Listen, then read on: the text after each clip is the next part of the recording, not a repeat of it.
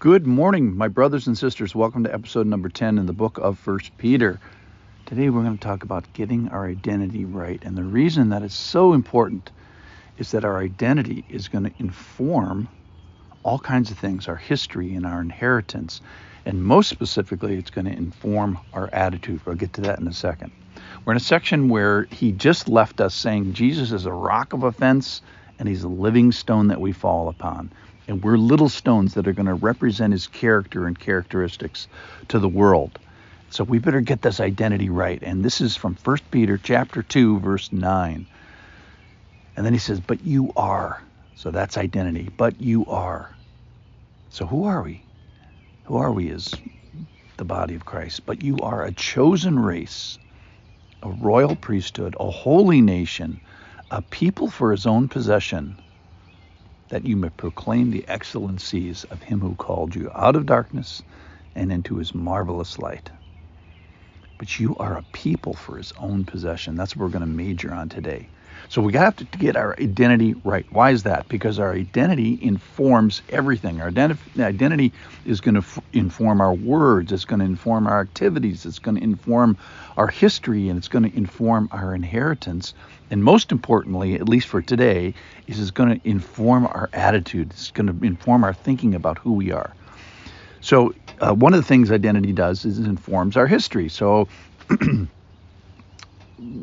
chapter 1, verse 14 says, don't be conformed to the passions of your former ignorance. And then 2:9, he called you out of darkness into his marvelous light. So our identity in Christ informs who we were before, knuckleheads. Then if we look to the future, it informs our future. It's a people of his own possession. It informs our activities in the battlegrounds that we face. It informs our words. We're supposed to be proclaiming the excellencies of him who called you out of darkness. One of our main jobs is going to be proclamation, proclaiming his excellencies, proclaiming our story, proclaiming that he took us out of darkness into marvelous light. And for the purposes of today, I want to camp on this today. But you are a chosen race, but you are a people for his own possession. A people for his own possession. That's what I want to think about today, mostly with us. And our job is to think about what would it mean for us if we really understood how God feels about us. It says that he possesses us, he chooses, he appoints us, he gathers us as a people, and he values us so much so that he sacrifices and suffers to demonstrate all that. So what if we really understood our identity, who we are in him? So let's understand it and do our best and kind of get its implications. So our job, at least one of them, is to be possessed by him, to permit him to possess us. So the Greek word about being possessed means to keep us safe and to preserve us and to be gained by him. And I understand that is the heavy lifting in the passage. And he's moving spiritual furniture in the heavenly places to do those things for us, to possess us. But we have some say in this, and that is we can allow ourselves to be kept safe by him, or we can sort of deny it. We can provide a space for him to preserve us, or we can, say no. We can either grant access to be gained by him, or we can reject that. We can permit ourselves to be possessed by him. So I've heard it said that the problem with living sacrifices, as it says in Romans 12, is we keep crawling off the altar. And the charge here today is don't crawl off the altar. Don't harden your hearts today. So we have something to say here, to allow and to yield and to grant, to entrust ourselves to his possession, to be chosen by him.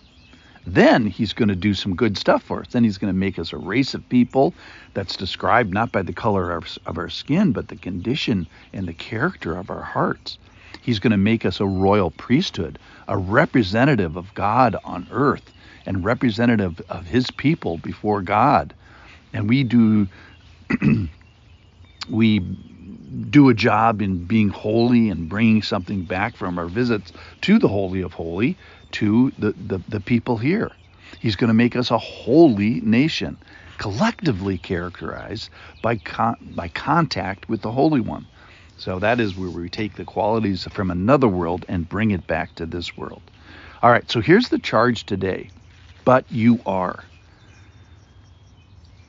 You are a people for his own possession.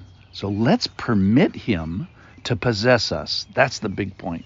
Let's allow him to keep us safe. Let's provide a space to be preserved. Let's grant access for him to gain us.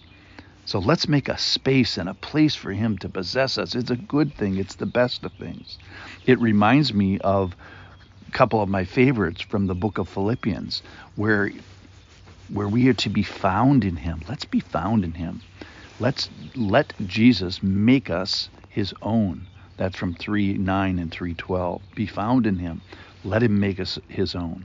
So here is our true identity. He tells us who our identity is. You're a chosen race, a royal priesthood, a holy nation, a people for his own possession.